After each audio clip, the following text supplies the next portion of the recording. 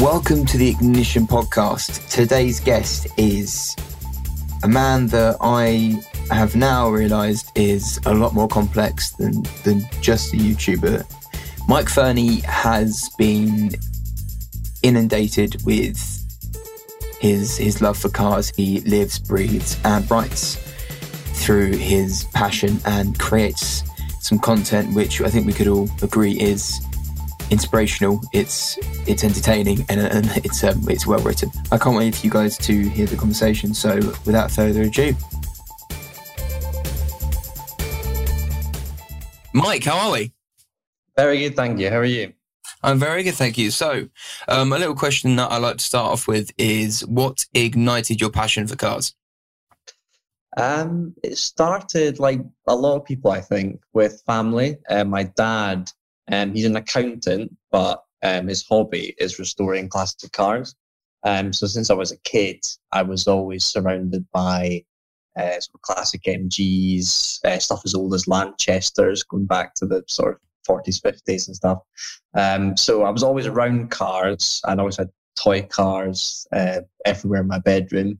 But then I would say it went to the next level when I discovered Top Gear as a thing, and I was kind of late to it. I discovered it on Dave. So it's kind of already gone from BBC and transitioned on to Dave. But I watched it once, and that got me ignited into new cars because I just wasn't in that world at all.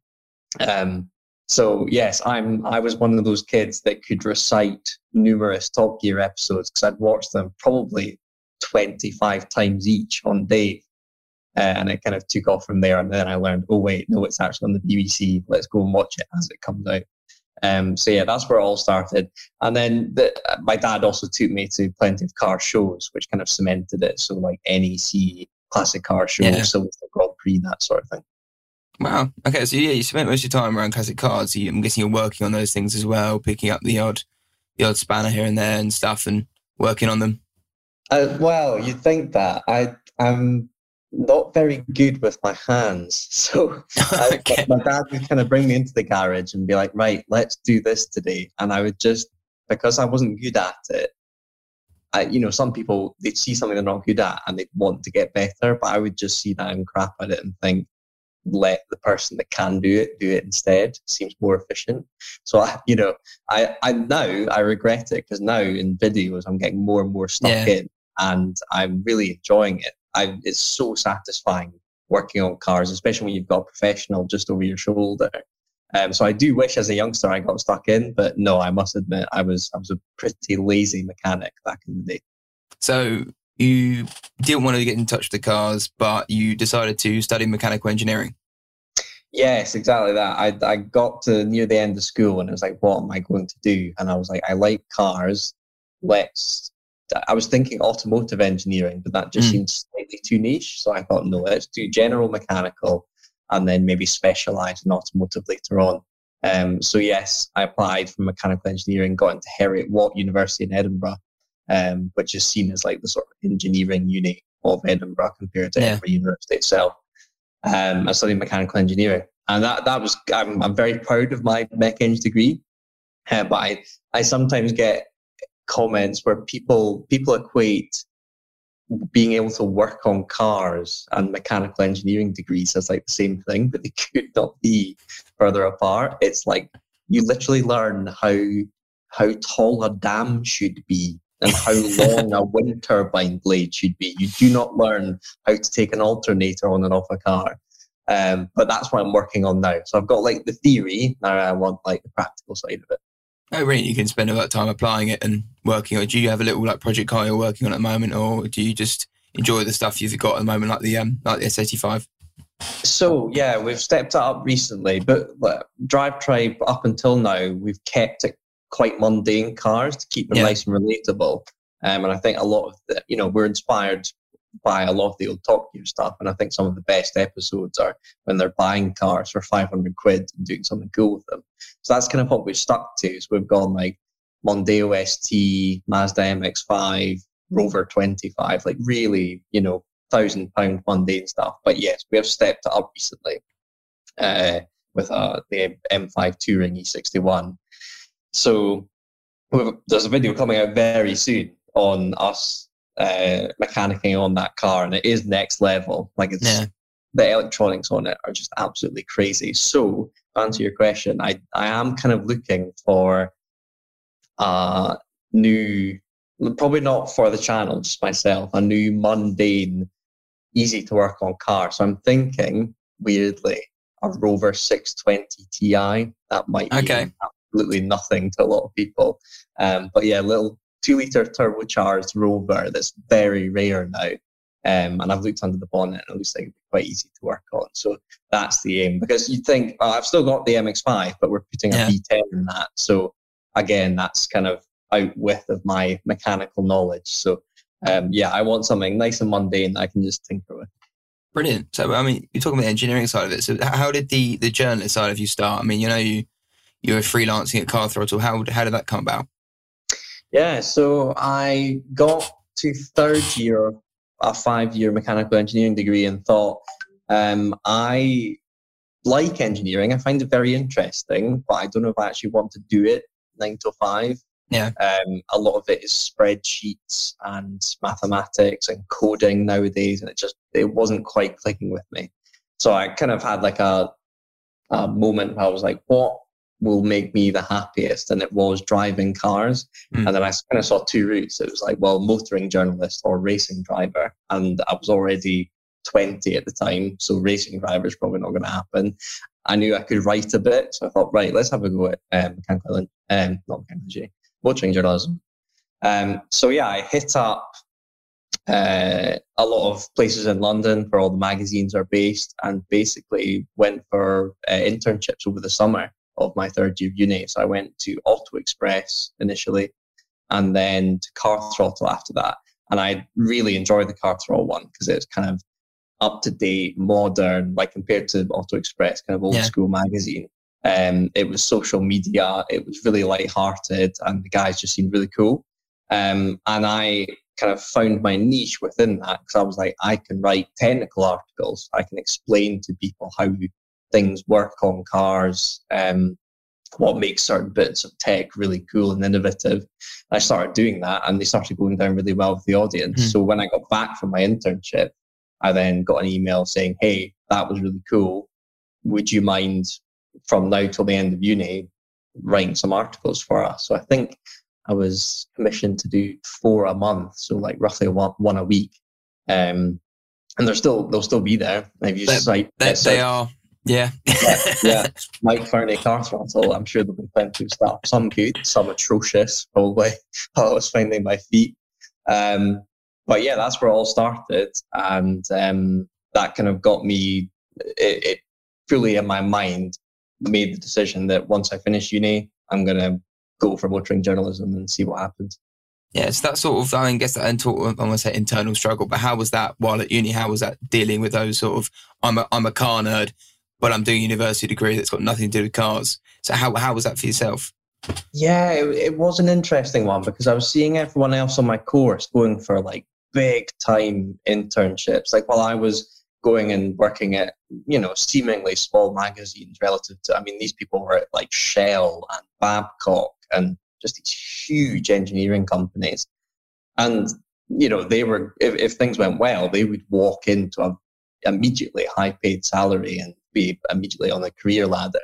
So there was definitely a few thoughts throughout the years where I was like, am I doing this mech eng degree and then kind of starting from the bottom? And that was technically the case, but I think happiness was the main thing, because now I chat to a lot of my pals from uni, and they were all very well paid and doing great engineering jobs, but I think quite a few of them wish that they were driving cars and making videos about them. So it's kind of, although they went down the traditional route and I might have seen like I was being a bit nuts not doing that with this degree, it all seems to have played out quite nicely. I know I'm incredibly lucky that that's happened because it's such a demanding industry because everyone wants to have a go at it.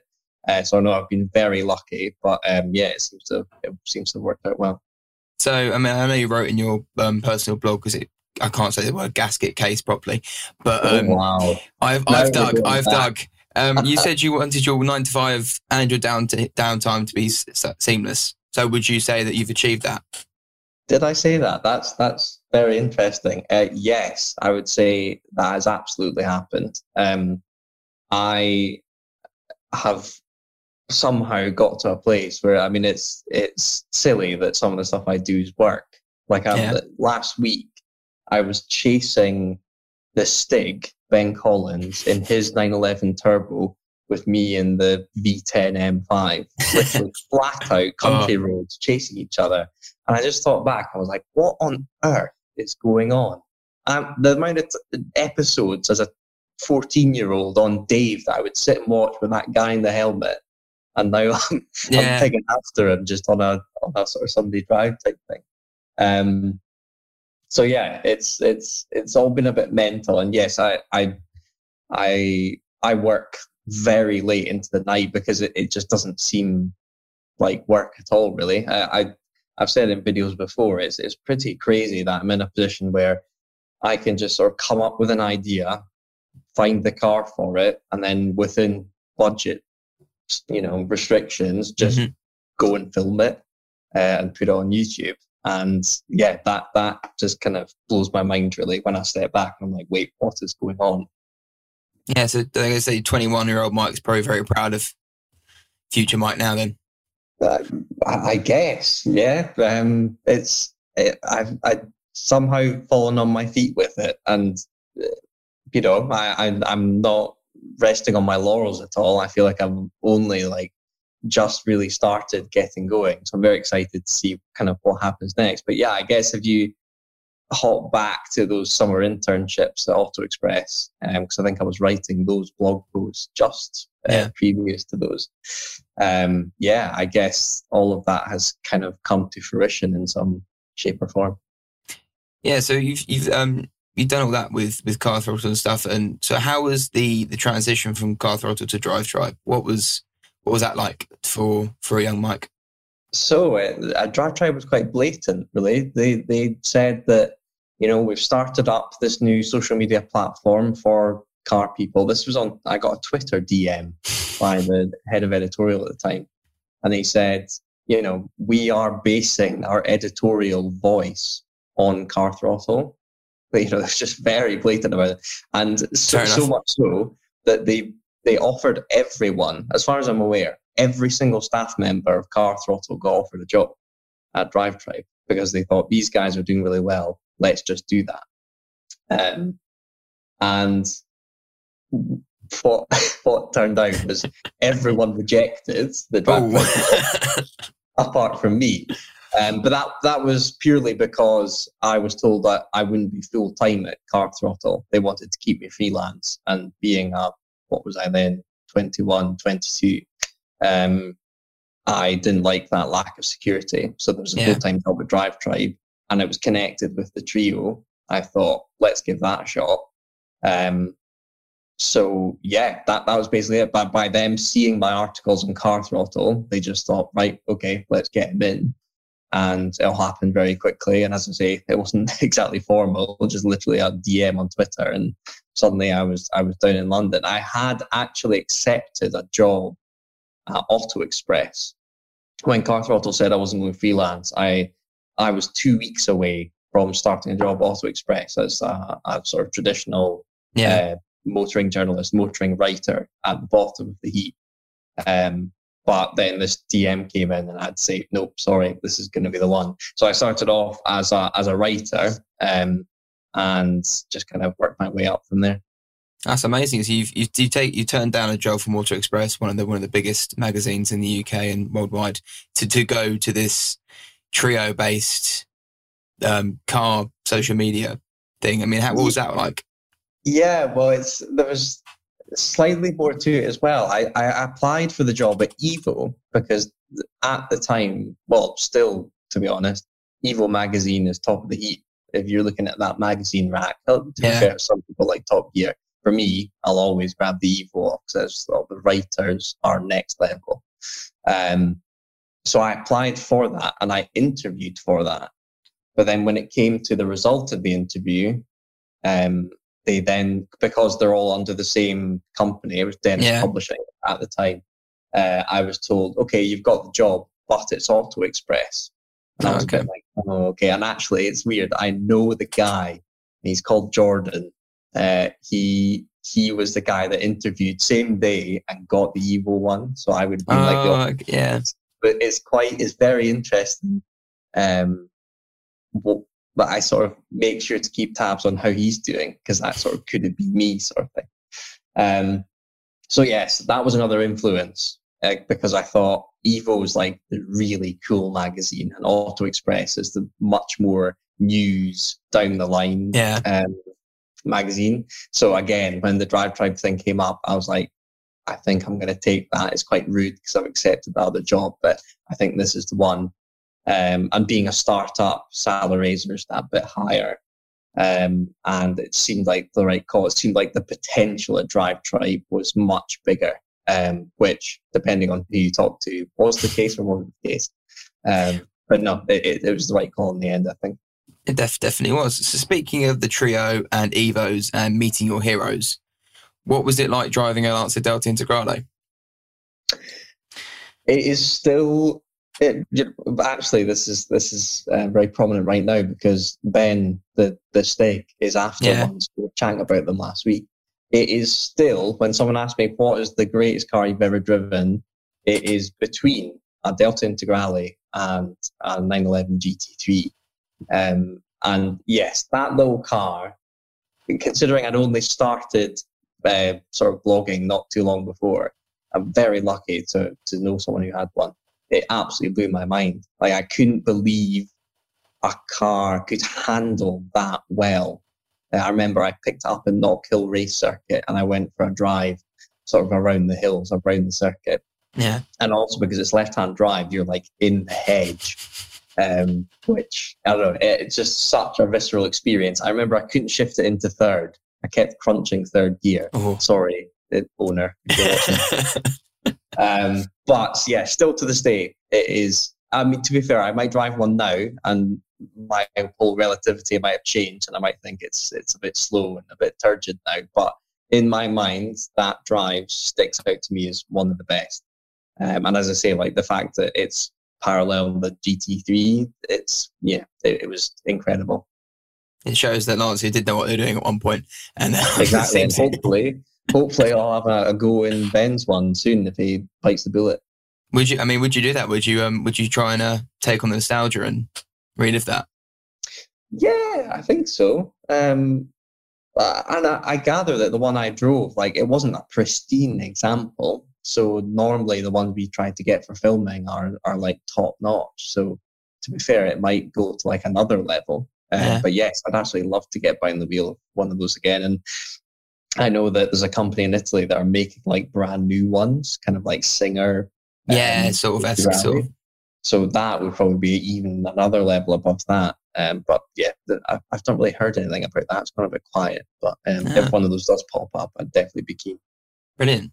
I mean, so you say it's one of the best handling cars you've driven. Personally, I used to have an R53 Mini Cooper S.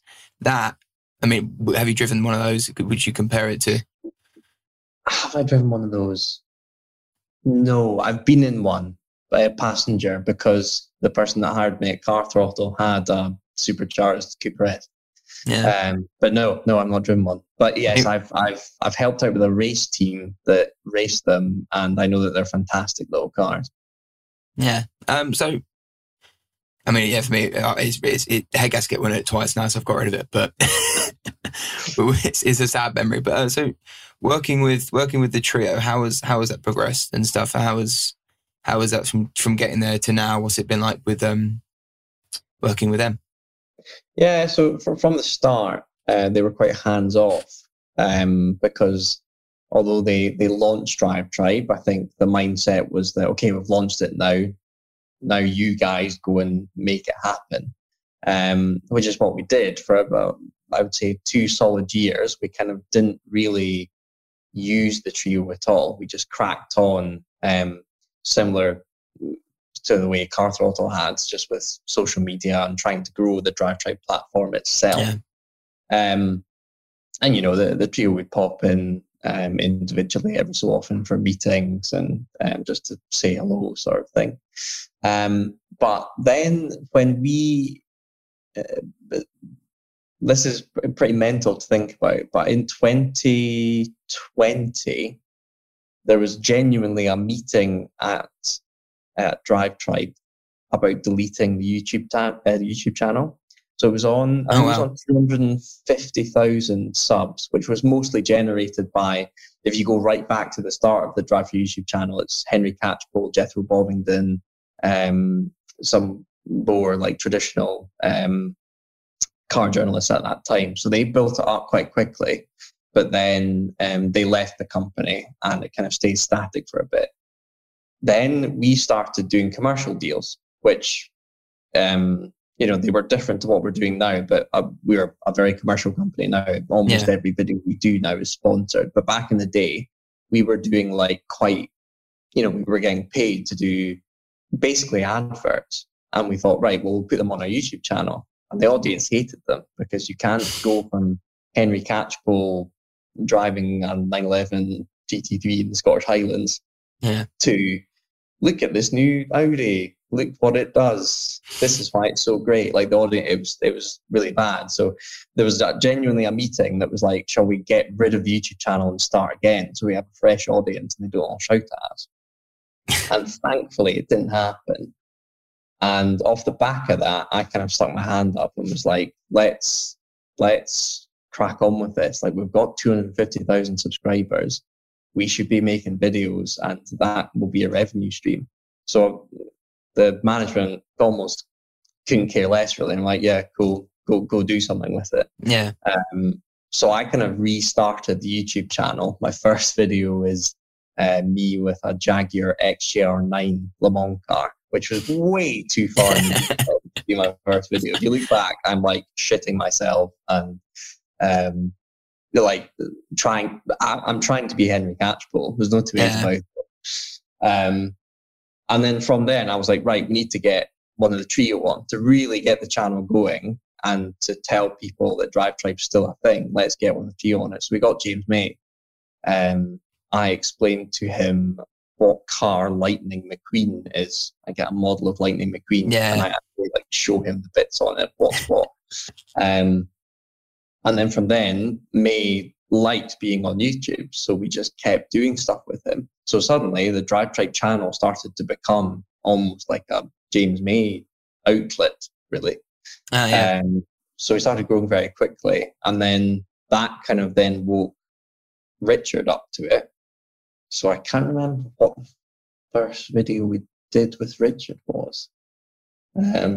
But he basically got into it as well. So we started doing stuff with him. And then we finally got Clarkson, who's he's an incredibly busy man. So I would say on average over the years, we get him for 15 minutes, I'd say, a year. So you have to be on the ball when you get your chance. And I think he literally phoned up my colleague Lucy and was like, I'm at the pub, come and film me. You've got 20 minutes. So she raced out of the office with a tripod and a camera. Oh, wow. And I think that first video was the Formula One rant, which went a bit viral a couple of years ago. Him telling, I don't know who in F1 to F off constantly. Yes. So suddenly we had all three on the channel. So we're like, right, okay, we're really establishing ourselves. I was kind of filling in the gaps. And then between them, we'd have a May, a Hammond, and then, very rarely a Clarkson one. So I kind of see Drive Tribe as an outlet for them throughout the years whenever they weren't on the Grand Tour. So they'd do a Grand Tour and then there'd be a bit of a lull. And that's when they'd be like, right, Drive Tribe, would you like to, shall we do something? And May was the biggest enthusiast in that. He was the most keen to do stuff. That has now transitioned, I would say, to Richard. He's now super keen. And if you look at our channel now, it's since I would say summer last year, there's been a lot more Richard on it. And going forward, it's still going to be all three of them. I think we are due to have Clarkson on at some point fairly soon. So yeah, that's still going on. But yeah, we've kind of transitioned from May to Hammond, and I think Hammond will stick around for quite a while because I think he's really getting into it now. Yeah, I mean, it's the smallest cog is he's got that little, I say little, but it's a very big, very impressive workshop. So, yeah, I mean, what's it like working there and just meeting the other guys there and working with them and sort of just living that sort of car nerd dream? Absolutely. It's been really cool. I've actually, I'm moving flat right now to be closer to the smallest cog because, it's just the perfect place for content creation and it makes sense to kind of be near there. And yeah, Hammond has absolutely nailed it. His workshop is stunning. The cars coming in and out of it are so nice. And we basically have free reign. If we want to do something, as long as it doesn't clash with the TV show being made, we can go in and film it. He's found the most amazing mechanics, the greenhouses. Yeah. And they've worked on a couple of my cars recently, and there's absolutely fantastic. And we've now, it's just been built. We've now got a little drive tribe office upstairs. Oh wow! Which should be cool. And we're going to do like sort of celebrities, influencers bring their cars to the cog, and while they're up on the ramp getting like inspected or roasted or whatever, they then go up to the drive tribe office and have a little chat with Hammond. So it'll be quite cool to kick that off. But yeah, it's an amazing place, and I'm literally relocating to make sure that we can film there as much as possible. That's brilliant. I mean, for you, what was it like meeting them for the first time? I had to think back to each one. When did I meet? So I met May for the first time on that Lightning McQueen shoot. Yeah, and he was great. He's really chill. He's taller than I thought he would be, so it's a bit sort of intimidating to start with. But really chill. He's just like your cool uncle who I have a lot in common with him. We're into like steam trains and planes. And to be fair, he doesn't like talking about cars that much. He'd rather talk about basically everything else. Yeah. So yeah, we can get nerdy about that, and we kind of started that rapport right from the get-go. He left his pipe in my car that day. Which is a real moment. That's why he'd left, and I looked down, and there was James May's pipe. But yeah, and you give it back to him actually through filming with him more. Yeah. I got to know him well. First time I met Richard was, I think we did a Q&A with him. So it's kind of a thing. Like I didn't really meet. I wasn't senior enough to meet these guys in like meetings and stuff. It was when we were filming. So there'll be an early Q&A somewhere on the Drive Tribe channel that when we switched offices, that'll be the first time I met him. And he had his production company, Chimp, in the same building. Yeah, and he was very busy with them. So as I say, he's now transitioned. So I have meetings with Richard almost daily now, and I see him constantly at the COG and stuff. So I'm definitely the tightest with him now. Clarkson, I have met him 3 times, considering I've worked at Drive Tribe for what? 5 years. Yeah. Met him 3 times. Again, he's just super busy. So like we literally get our filming slots and we take advantage. So I've met him. It was once in the office and then twice at his farm. The first one being when I drove his Alpha, and the second one being an interview I did at the start of 2021. We did this video that was like visiting them all in the one day. Yes, seeing how their year is going, and that was the third time I met Clarkson. Although we should be seeing him soon because he's got some cool stuff going on. Anything you can share? Or anything I can share? Has he put it on? Let me just check Jeremy Clarkson's Instagram, because I don't want to get you in trouble. If it's on there, I can see it. I'll move very quickly. It is. Okay. I won't be specific, but there's a very small red car on his Instagram. that his daughter bought him for his Christmas. It'll be something with that, probably. Brilliant. So you've got to where you are now. What is the next step for Mike Fernie? What did you see yourself doing, or what would you like to do with this journalistic sort of automotive career? Good question. I think YouTube is a pretty savage place, social media in general, and I think you're only as good as your last video, and that means, I don't know, YouTube, just audiences in general can be quite volatile. So I think my aim is to just establish the best community possible in all of our social media channels, because the car world, the car industry can be quite vicious.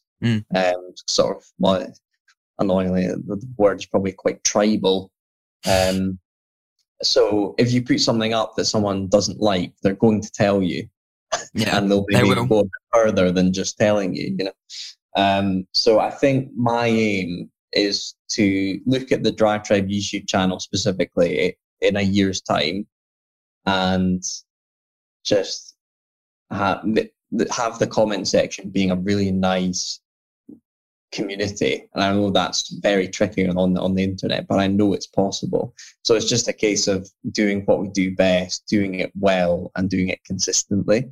And hopefully we can get there. That's not saying that every video we put up right now is, you know, apocalyptic in the comments. You know, vast majority are great. And actually the channel has already made, I would say, a couple of transitions from where it was back in the day. But I think just building on that would be my aim. Yes, you want to make it more of a taking these car people with various different, I don't know whether it be BMW fanboys or the JDM lovers, just to sort of unite. And so, what's that been like for you, reading the comments and going through the hate and the love and the sort of that sort of thing? How's that been for you? Yeah, it's an interesting one. I when I first started, I would naturally read them because I didn't really know what to expect. And it was okay to start with. I remember the main ones where people just thought I was a bit boring because I think my accent can seem a bit sort of drawn out and it's not very succinct. So those kind of started off. But then when the channel started really growing and the videos started getting big views, that's when, you know, you're casting your net out way further, and the comments you get a lot of good comments and you also get a lot of bad comments. So as it stands, and for about, well, I would say a year and a half now, I don't really read them. Yeah. I do a thing where that video goes out and I leave it for a day or two, and then I'll go on it and I'll read the top 5 just to see what the gist is. And if it's fine, then I'm like, okay, cool, click off it, sorted.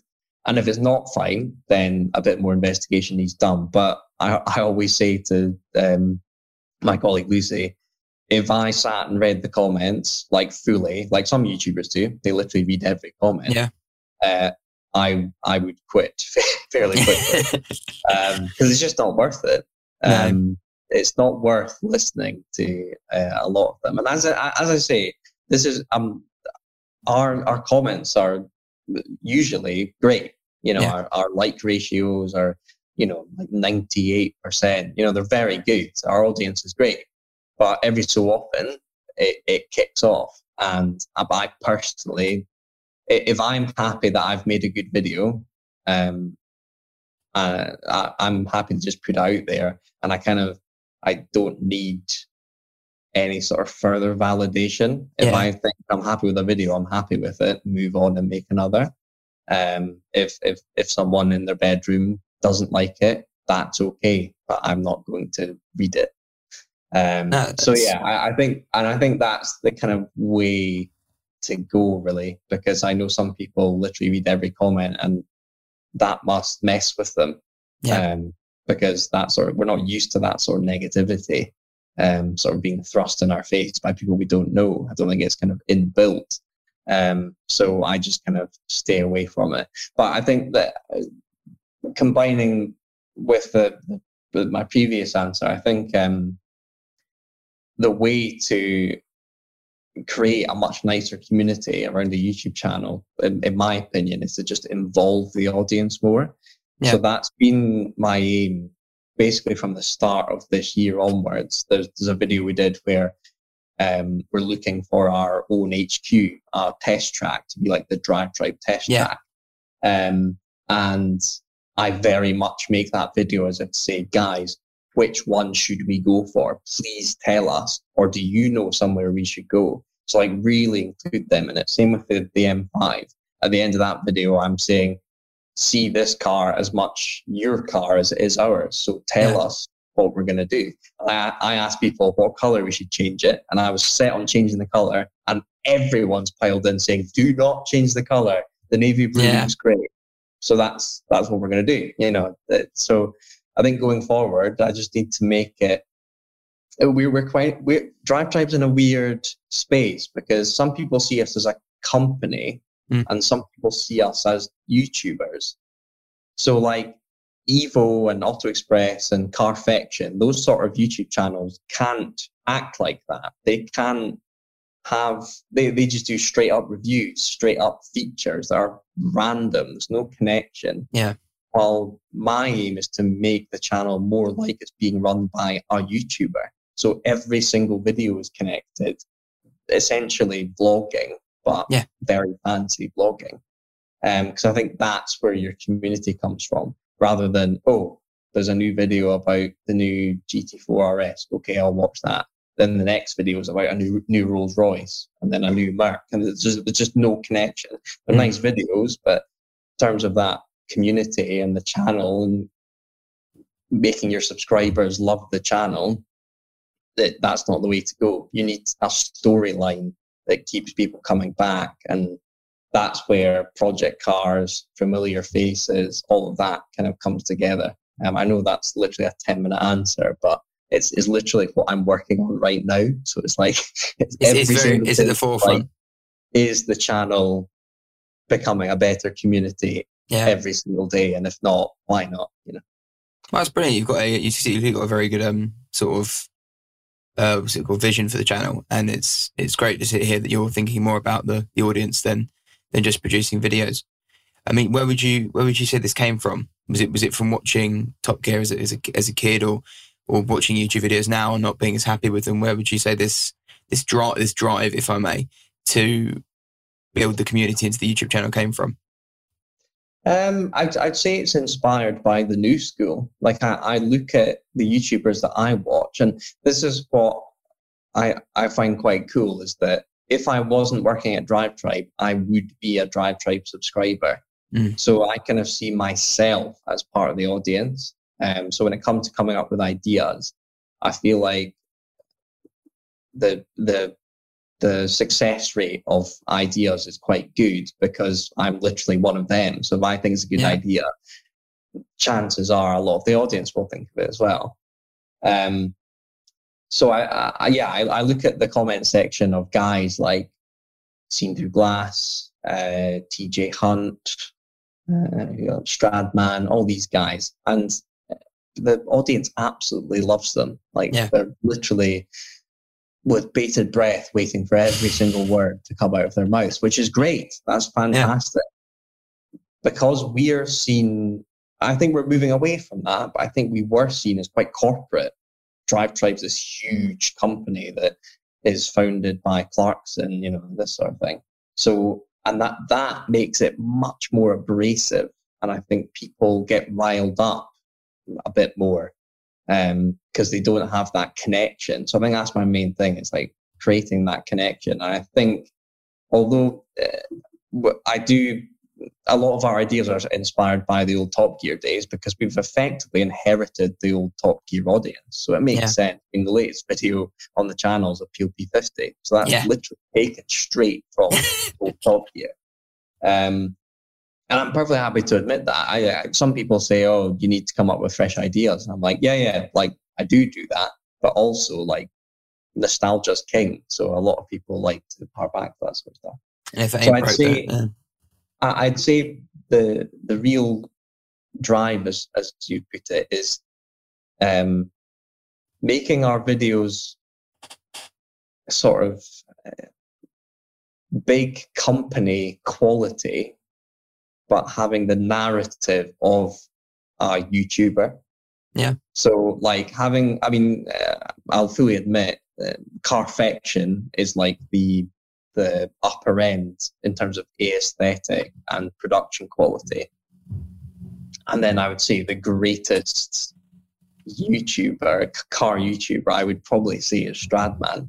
So Yeah. I'd say we're trying to fit right in the middle where we've got that production quality, but that level of storyline and community, just trying to connect every single video. Now we can match the production quality, or at least try to, but what we can't do physically is keep up that YouTuber level of basically, this is what's happened in my life today, because they've got to a level where people are interested if they go for lunch somewhere.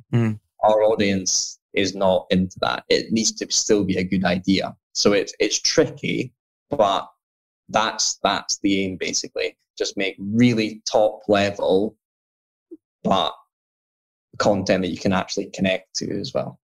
Yeah.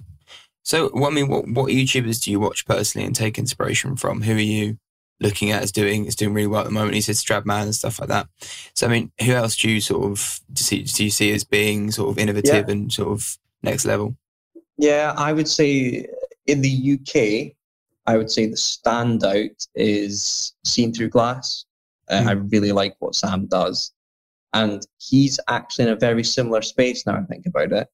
The reason he stands out is because his production quality is much better than a lot of his fellow UK YouTubers.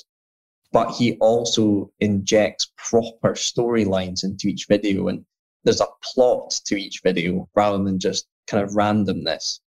Yeah. But being a YouTuber, you can also go from video to video and you can understand his storyline. He's restoring his Ferrari 360 or he's buying a new daily.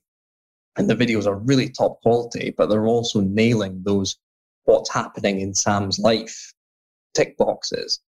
So I'd say he's top of the heap in the UK. As I say, Stradman is nailing it in the US. Like, he's just a level above everyone else in terms of algorithm, like, which means sheer views as well. Yeah.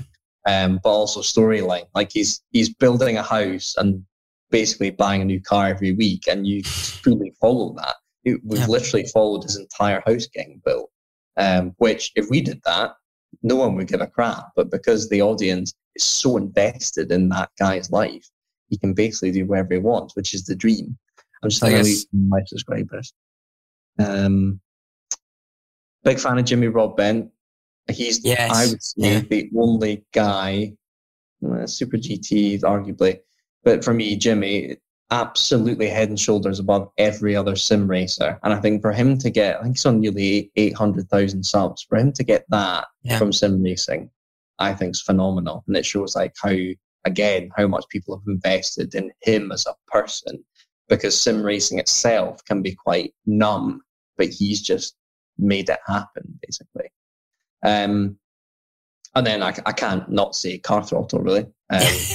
They are, well, they have been the, I need to be careful what I say here.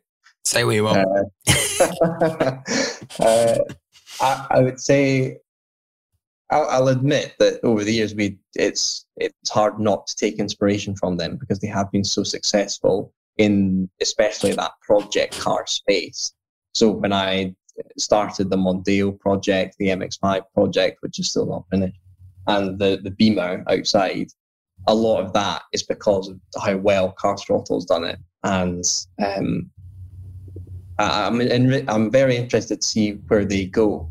Well, I know their latest project's a G-Whiz. I just don't like, lads, what are you doing? Maybe it'll get the views. But yes, they have done it very, very well. And they're definitely seen as, I would say, our main competitor in that space. Because I imagine they're trying to do very similar things, the whole community, but high quality thing. I mean, would you want to do any videos of them in the future, sort of a collab, or would you do MX5 v MX5?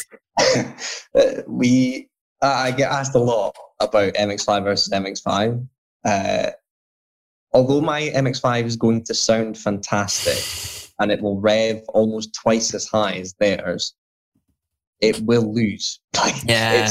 It sounds great, but it's a 200 horsepower engine, and I think their Duratec car is like 260 or something. So, I mean, we could do drag races and a track day or whatever, but we just get battered.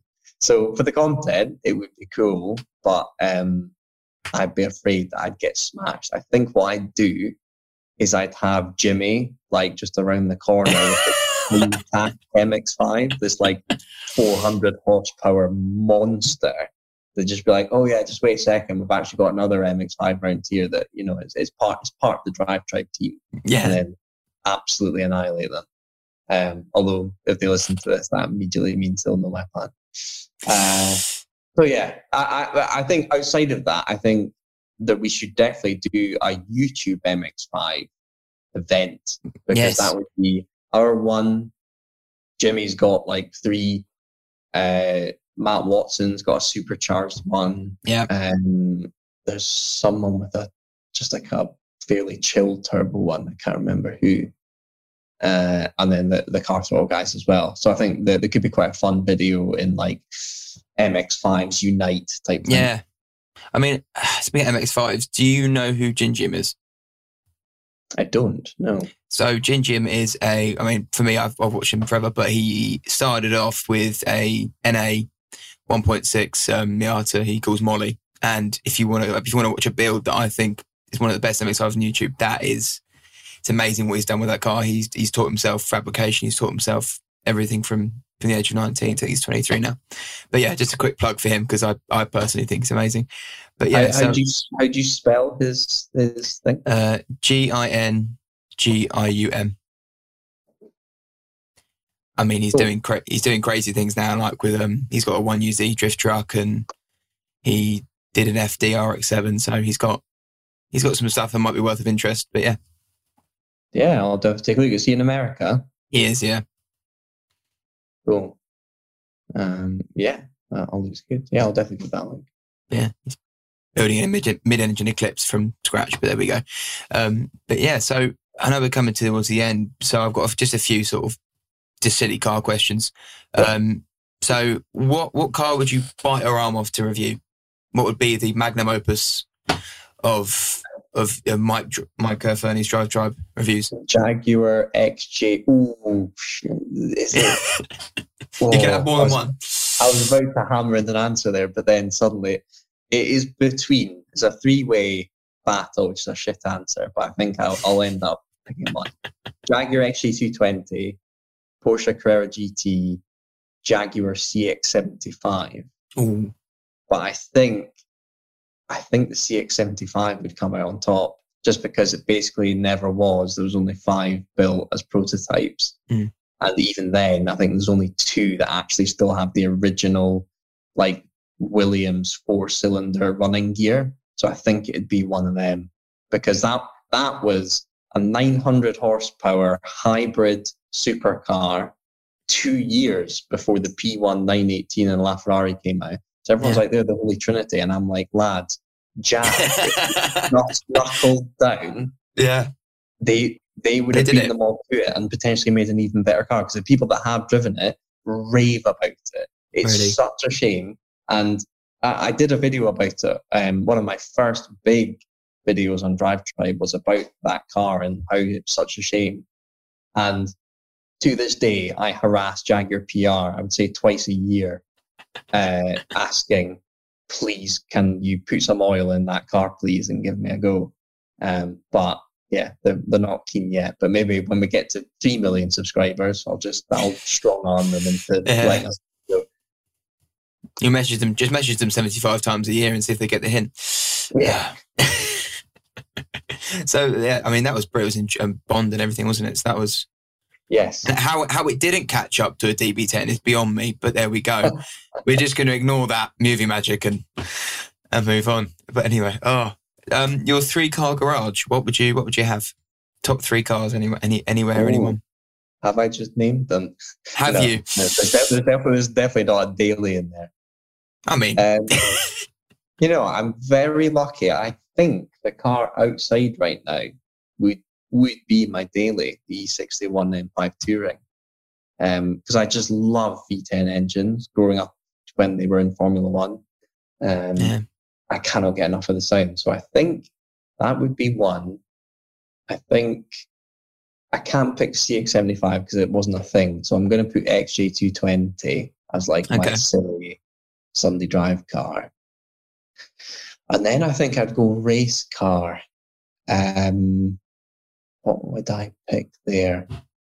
Now, I've got it in my mind, but I can't remember what it is. It's basically a Peugeot 905. Okay. I'll need to Google this after. Peugeot 905 race car, but they made a junior version. God, I can't remember its name. But basically, they made a half-scale. Actually, no. Changing my answer. It would be a Austin Rover C286. And again, no one will have any clue. I have a clue what that is. But it's a very small 1980s Le Mans car. It's only got 10-inch tires, 10-inch wheels, sorry. And it's got the engine from the Metro 6R4 in the back of it. And it was ran by the Ecuria Cos race team, which I'm very patriotic. So that being a Scottish racing team, that little car is called Reggie. If you Google Reggie the Austin Rover, it will come up. Okay. Or if not, C286, and you'll see it. Lovely little racing car. So yes, Austin Rover C286, XG220, and M5 Touring. Yeah.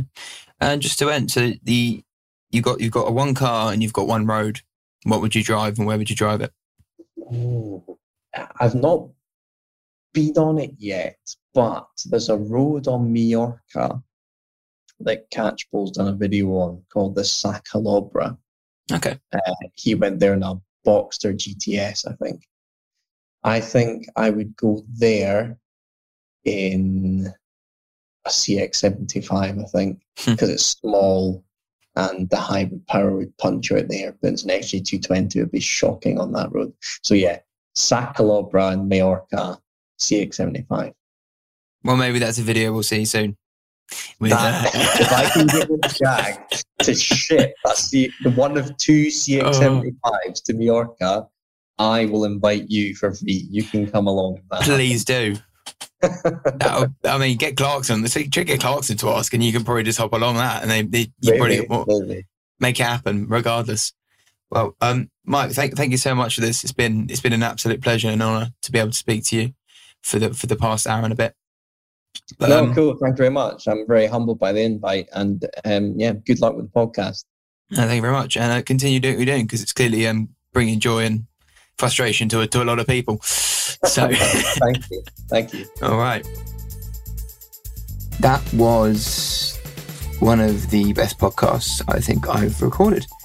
Mike is humble. He's funny. He's entertaining. He is so down to earth with the success that he has from growing Drive Tribe from 250,000 subscribers to now over 2 million with the help of the team around him. Mike is constantly striving to have new ideas, take old ideas and bring nostalgia to a YouTube community that he hopes will be united by their love of cars, and I hope will become something so much more than just a YouTube channel. It will become a community that hopefully will inspire more people like us to do more with their passion for cars and to delve more into the car scene that we're all so obsessed with in our own little bubbles. But to take the time out of his day to speak to me for an hour is what it's all about.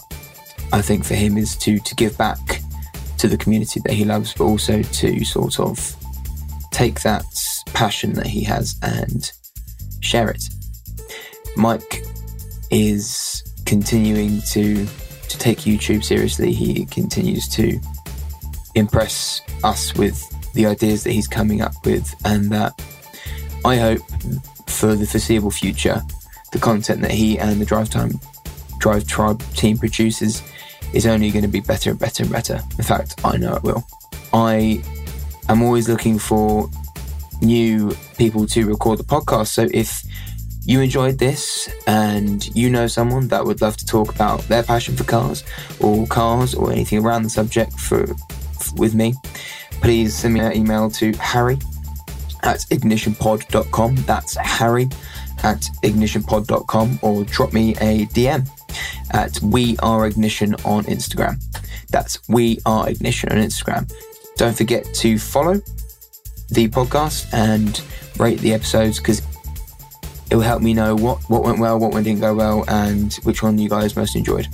So, this is me. I'm Harry. This is the Ignition Podcast. Thank you for listening.